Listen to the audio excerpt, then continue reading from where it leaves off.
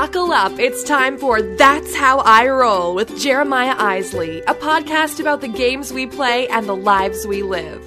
That's How I Roll is presented by Theology of Games.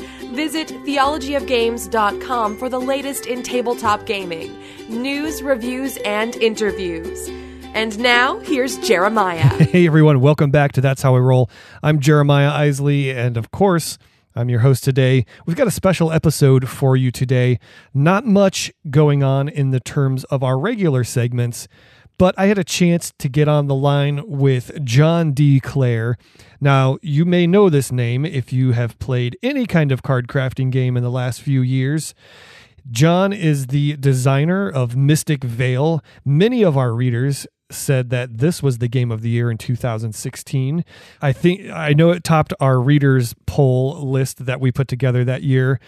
He also designed Custom Heroes, which was my number 3 game of the year last year. And he is the designer of Downfall, which was wildly popular on Kickstarter just a few months ago for Tasty Minstrel Games. And of course, he's the designer of the upcoming Edge of Darkness from AEG. We had a great conversation, a good time talking with John, and we are going to roll that interview. Let's do it right now.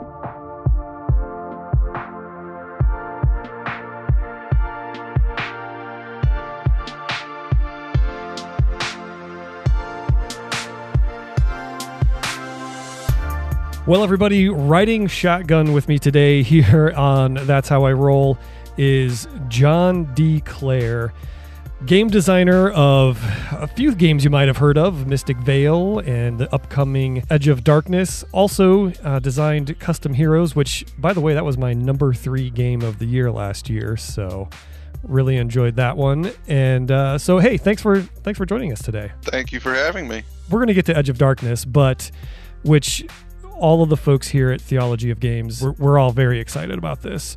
But in the meantime, before we get there, I just wanted to talk about game design in general and how you sort of started game design as a thing. You know, like someday you had to wake up and go, I'm going to make a game. How did that start for you? So I have no idea when it started because I was a small child. Ever since I could remember, I was drawing mazes, and I had, I think, some little video game when I was like 7 inspired me, but I didn't actually have a computer. I was at a friend's house, so I went home and started making my own board game instead. That game it was so bad I don't think it ever even got played. I just made it. I made a little game called Monster Cards when I was 9. That was the best. That was the first good game first not awful game I designed. The sort of key inflection point was when I graduated college, when I decided, I still had game ideas. I was still doing it sort of as a hobby on the side, just for fun. And it was then I decided, you know what, I'm going to try to get a game published, or multiple games published. So I'm going to try to design some with that intention. And then I started doing a lot more research. I got much more involved in the board game community in Los Angeles. I became a much more serious hobby gamer then, and was designing games and playing games a lot. Cool. And what was your first published game then? My first published game was not Mystic Vale. It's just the first one that anybody's heard about. Right. My first published game was actually a little game I sold in 2012 and came out in 2013 called Rumble Pie, which is like a Twitch fast hands card game that was mostly designed for children and families. Though adults who don't mind extremely fast gameplay and somewhat chaotic gameplay can still enjoy. Cool. Obviously, there's kind of a theme mechanically with some of your more recent games.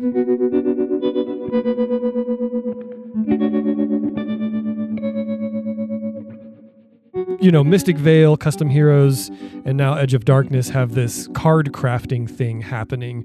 What inspired you to really you've created a new mechanic in gaming with this card crafting. Where did that come from? So that was one of the rare instances where I set out to try to think of a new decent idea, like a new innovation, and then I actually thought of one. I was literally intentionally brainstorming over components in games and could they be used in different ways, like dice, the game box, cards, and then eventually I landed on card sleeves. And it occurred to me I'd never seen a game before that used card sleeves as a necessary component. So, the next step was, well, what might a game look like if it was like that? And went from there. The idea of using transparent cards in addition to card sleeves wasn't actually until a little ways into that process. The first prototype I made was just card sleeves and cardstock cards, but the card sleeves had an important aspect in the game. And then shortly into that process, it occurred to me that you could put multiple things into a single card sleeve, which, if those cards were transparent and overlaid on top of each other, then all of a sudden I was like, oh, that's cool. That's where the cool idea is. Mind blown at that point, right? Yeah.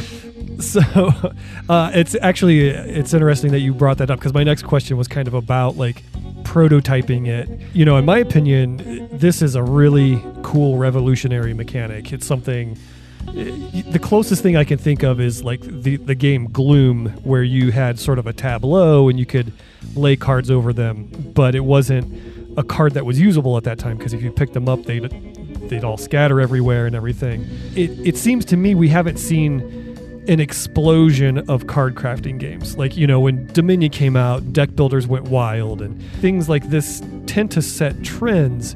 But I mean, do you think it's because of the prototyping process? How hard is that process for you to prototype a card that's see-through and has to have multiple layers on top of it? Yeah, so I think there's definitely somewhat of a barrier to entry. Dominion came out and people were like, whoa, this is good. And it was, right? Right. And everybody was, well, what if there was fighting? Or what if there was this? And it's very easy to just then go make some cardstock cards and cut them out, right? And try it. There's a bit more of a barrier entry with card crafting. If you want to use card crafting as I did in Mystic Vale with transparent cards, right? I think there's actually some ways to do it that don't involve transparent cards. But if you want to do it that way, you have to figure out how to do it, which was a process for me. And the end result was, with Edge of Darkness, was probably the most time-consuming, bothersome prototype I ever had to make. It's a matter of getting transparent plastic, cutting it into card shapes, printing on label paper, sticking it onto the plastic cards. The cards were double-sided in Edge of Darkness, so then I really had to print 2 times as many stickers and then stick them on. It's a much more burdensome prototype to make anything with card crafting than a regular card game. Sure. So you've tipped your hand a bit with Edge of Darkness. Let's go ahead and jump into that. These cards are double-sided, so are all the cards transparent now? There's no cardboard cards at all? Yeah, they're we're on the fence about whether we're going to make the player reference cards cardstock or print them on something else. But other than that, the entire game is plastic cards. So even the cards that start in the sleeve are transparent, so that the top third, if you've played Mystic Vale, it uses a similar one-third breakdown of the card. So the top third is what all the cards start with, and that's a double-sided. The front side, which is the city side, which is the side that players get to use and interact with, and then the back side, which is the threat side, and cards will get pulled out of the deck and end up in the threat tower, which is another whole thing to talk about. But the back side of the cards is the bad guy. So every time you add a new effect to the card, you make the front side that you're actually using and activating more powerful. You also make the back side of the card more dangerous. So that was, I think, the thing that really intrigued myself and the rest of the Theology of Games crew. We were like, wait a minute. So the stronger it gets, the stronger it also gets for the not good things that happen. Can you talk us, just, I guess, give us the flyby of Edge of Darkness and how it plays? I got a chance to peruse the rulebook as it stands now, which is, I know, incomplete. But you mentioned, there's the threat tower, there's player boards in this one. How does it all kind of piece together? And I'm correct. It's set in the world of Mystic Vale. That's correct? Correct. It's set in an entire different part of that world. Okay. But there's some, like the evil in Mystic Vale, which you don't really confront, but you're sort of cleaning up its mess. Mm-hmm. That evil has moved on, and it's now taking on the humans, and that's a much more involved battle against that same evil in that part of the world.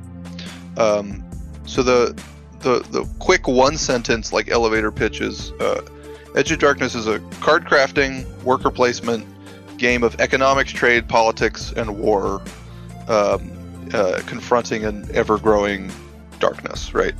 There's a lot of stuff going on in the game. So the theme is we're each guildmasters of a city that sits upon the Forsaken Realm. It's a powerful trade, economic city, but it is beset by this growing evil from this abandoned land that has fallen into darkness.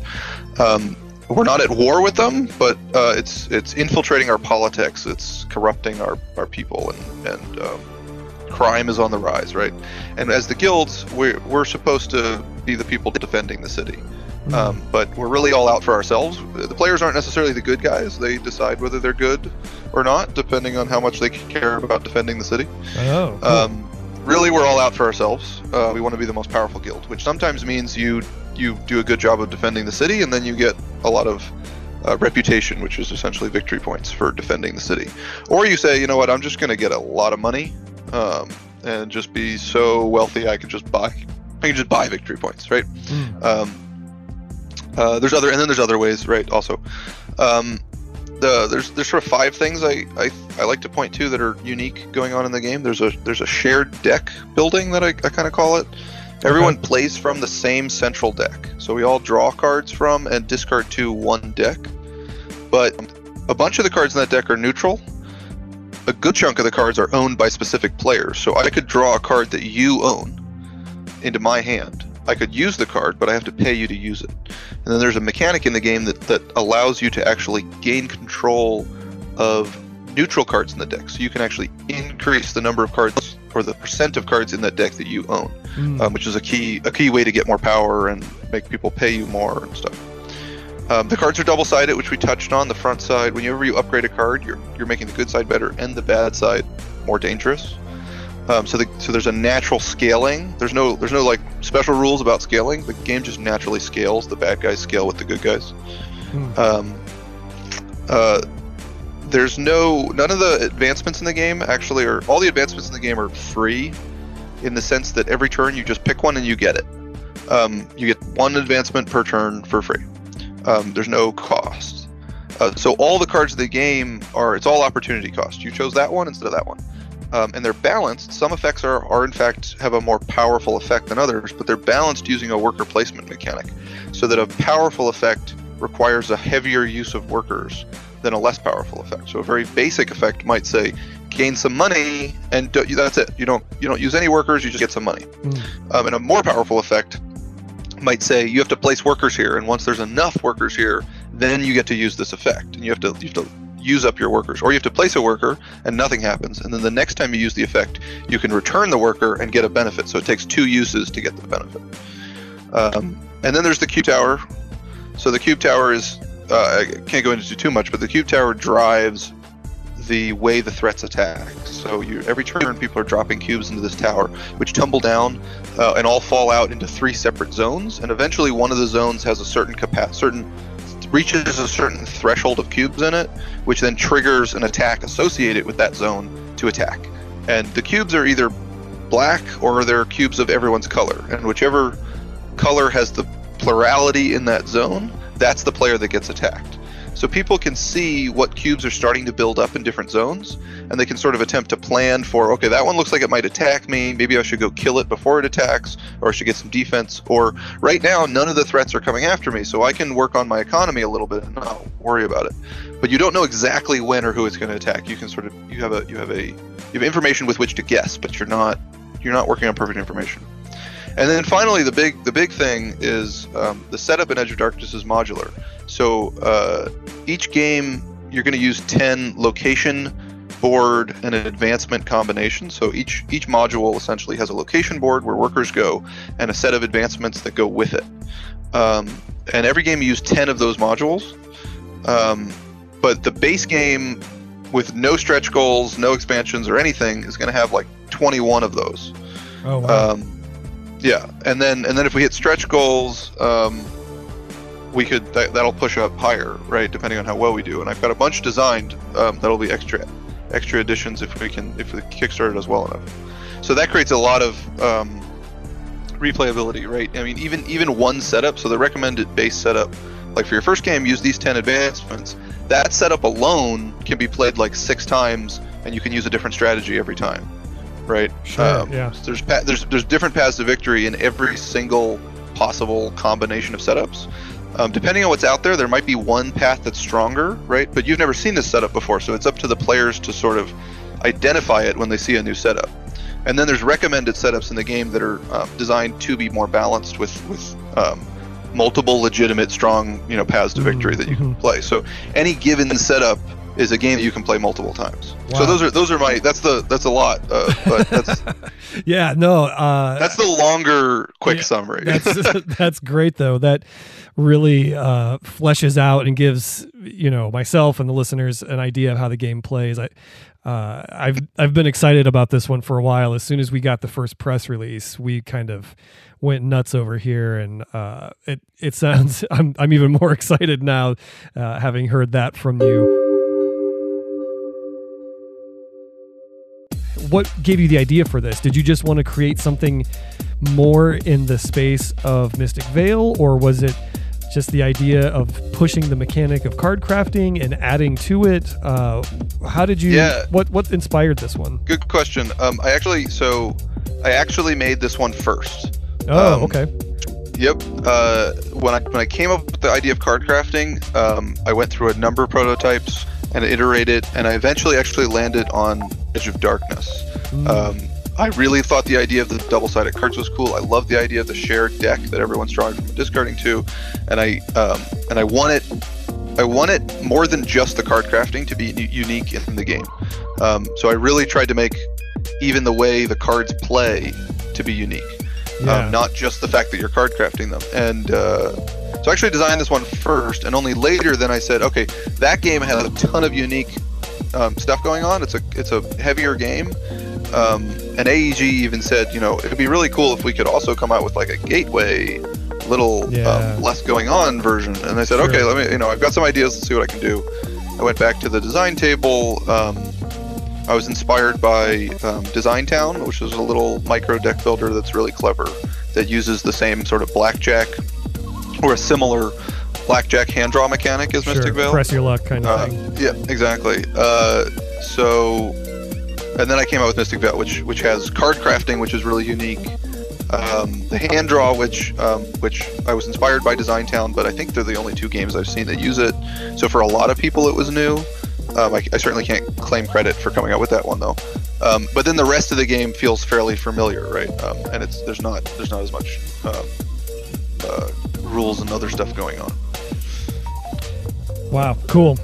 So last question, so there's this shared deck thing going on in Edge of Darkness, and the cards are double-sided. How do you keep it?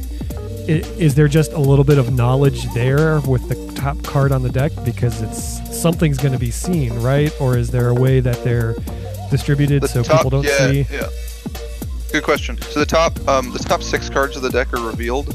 Okay. And when you draw your hand of cards, you don't just draw randomly. You actually draft from those top 6 cards. Gotcha. Okay.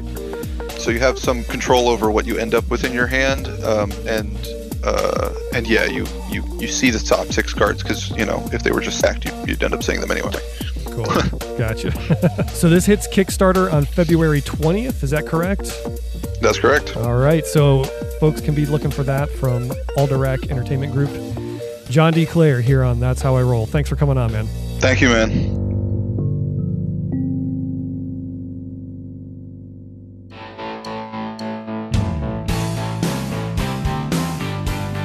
Well, there it is, my interview with John D. Clare, designer of Edge of Darkness.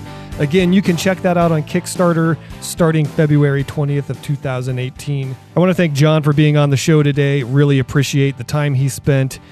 We also did a little mini interview over on Anchor FM. If you are quick enough, you can go check that out at Board Games FM on the Anchor app.